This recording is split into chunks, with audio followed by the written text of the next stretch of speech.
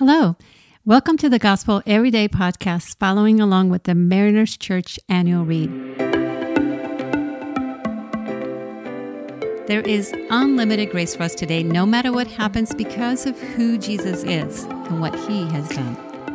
I am Inez Franklin, your host for today. Today's reading is from Proverbs 30, verse 8 and 9. Keep falsehood and lies far from me. Give me neither poverty nor riches, but give me only my daily bread.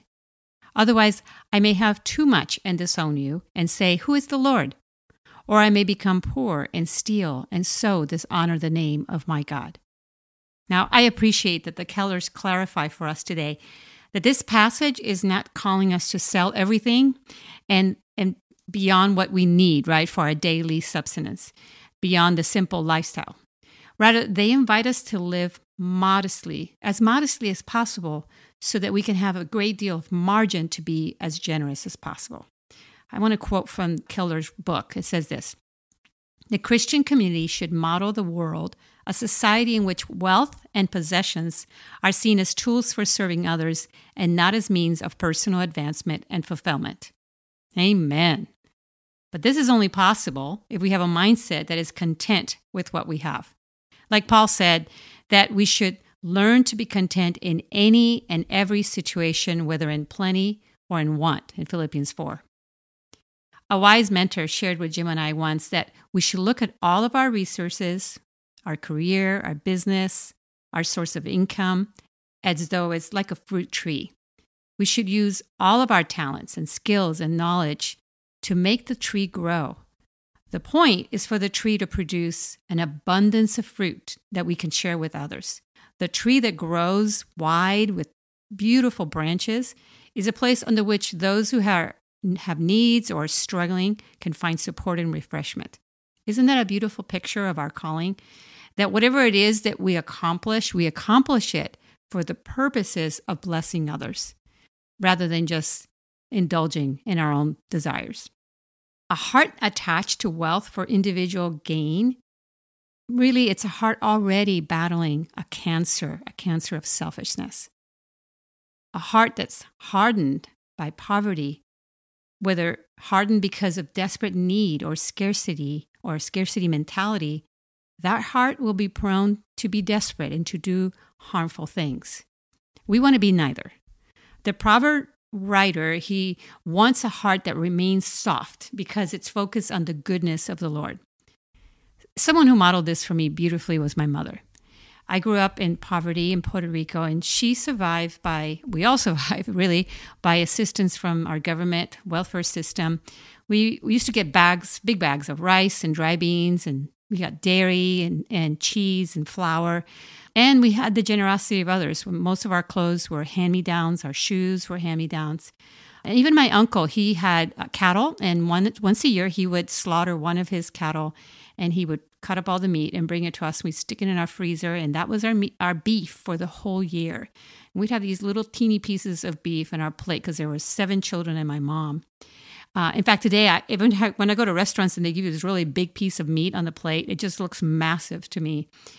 Because I just didn't grow up with that. We grew up 8 people in a 600 square foot house. We were poor. But my mother always said that poverty is not an excuse for a lack of generosity.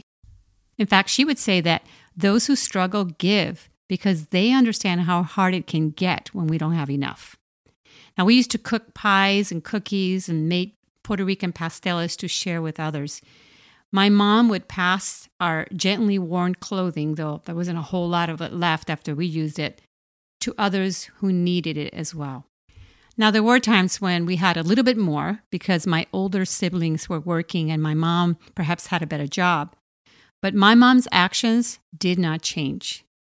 She found a way to live gladly in simplicity, with joy, whether having much or having little.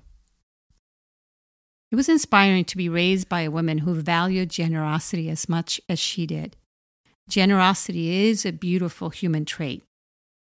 And it's also a survival strategy. The poor are generous towards each other because that helps them survive. The key to today's passage in verse 9 is that Generosity is another way for us to reflect the image of God to a hurting world. If we live in attachment to our wealth, we don't reflect our generous God. If we live in a desperate and scarcity mentality, we don't reflect the kindness of God.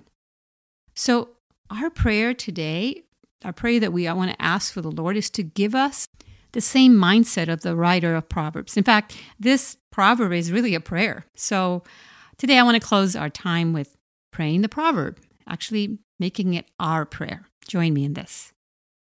Heavenly Father, keep falsehood and lies far from me. Give me neither poverty nor riches, but give me only my daily bread. Otherwise, I may have too much and disown you and say, "Who is the Lord?" Or I may become poor and steal and so dishonor the name of my God. Amen. Thanks so much for allowing us to be a part of your day. Please be sure to subscribe and share. You can tune in tomorrow for fresh new content. And remember, no matter what happens, there is unlimited grace for us today because of who Jesus is and what he has done.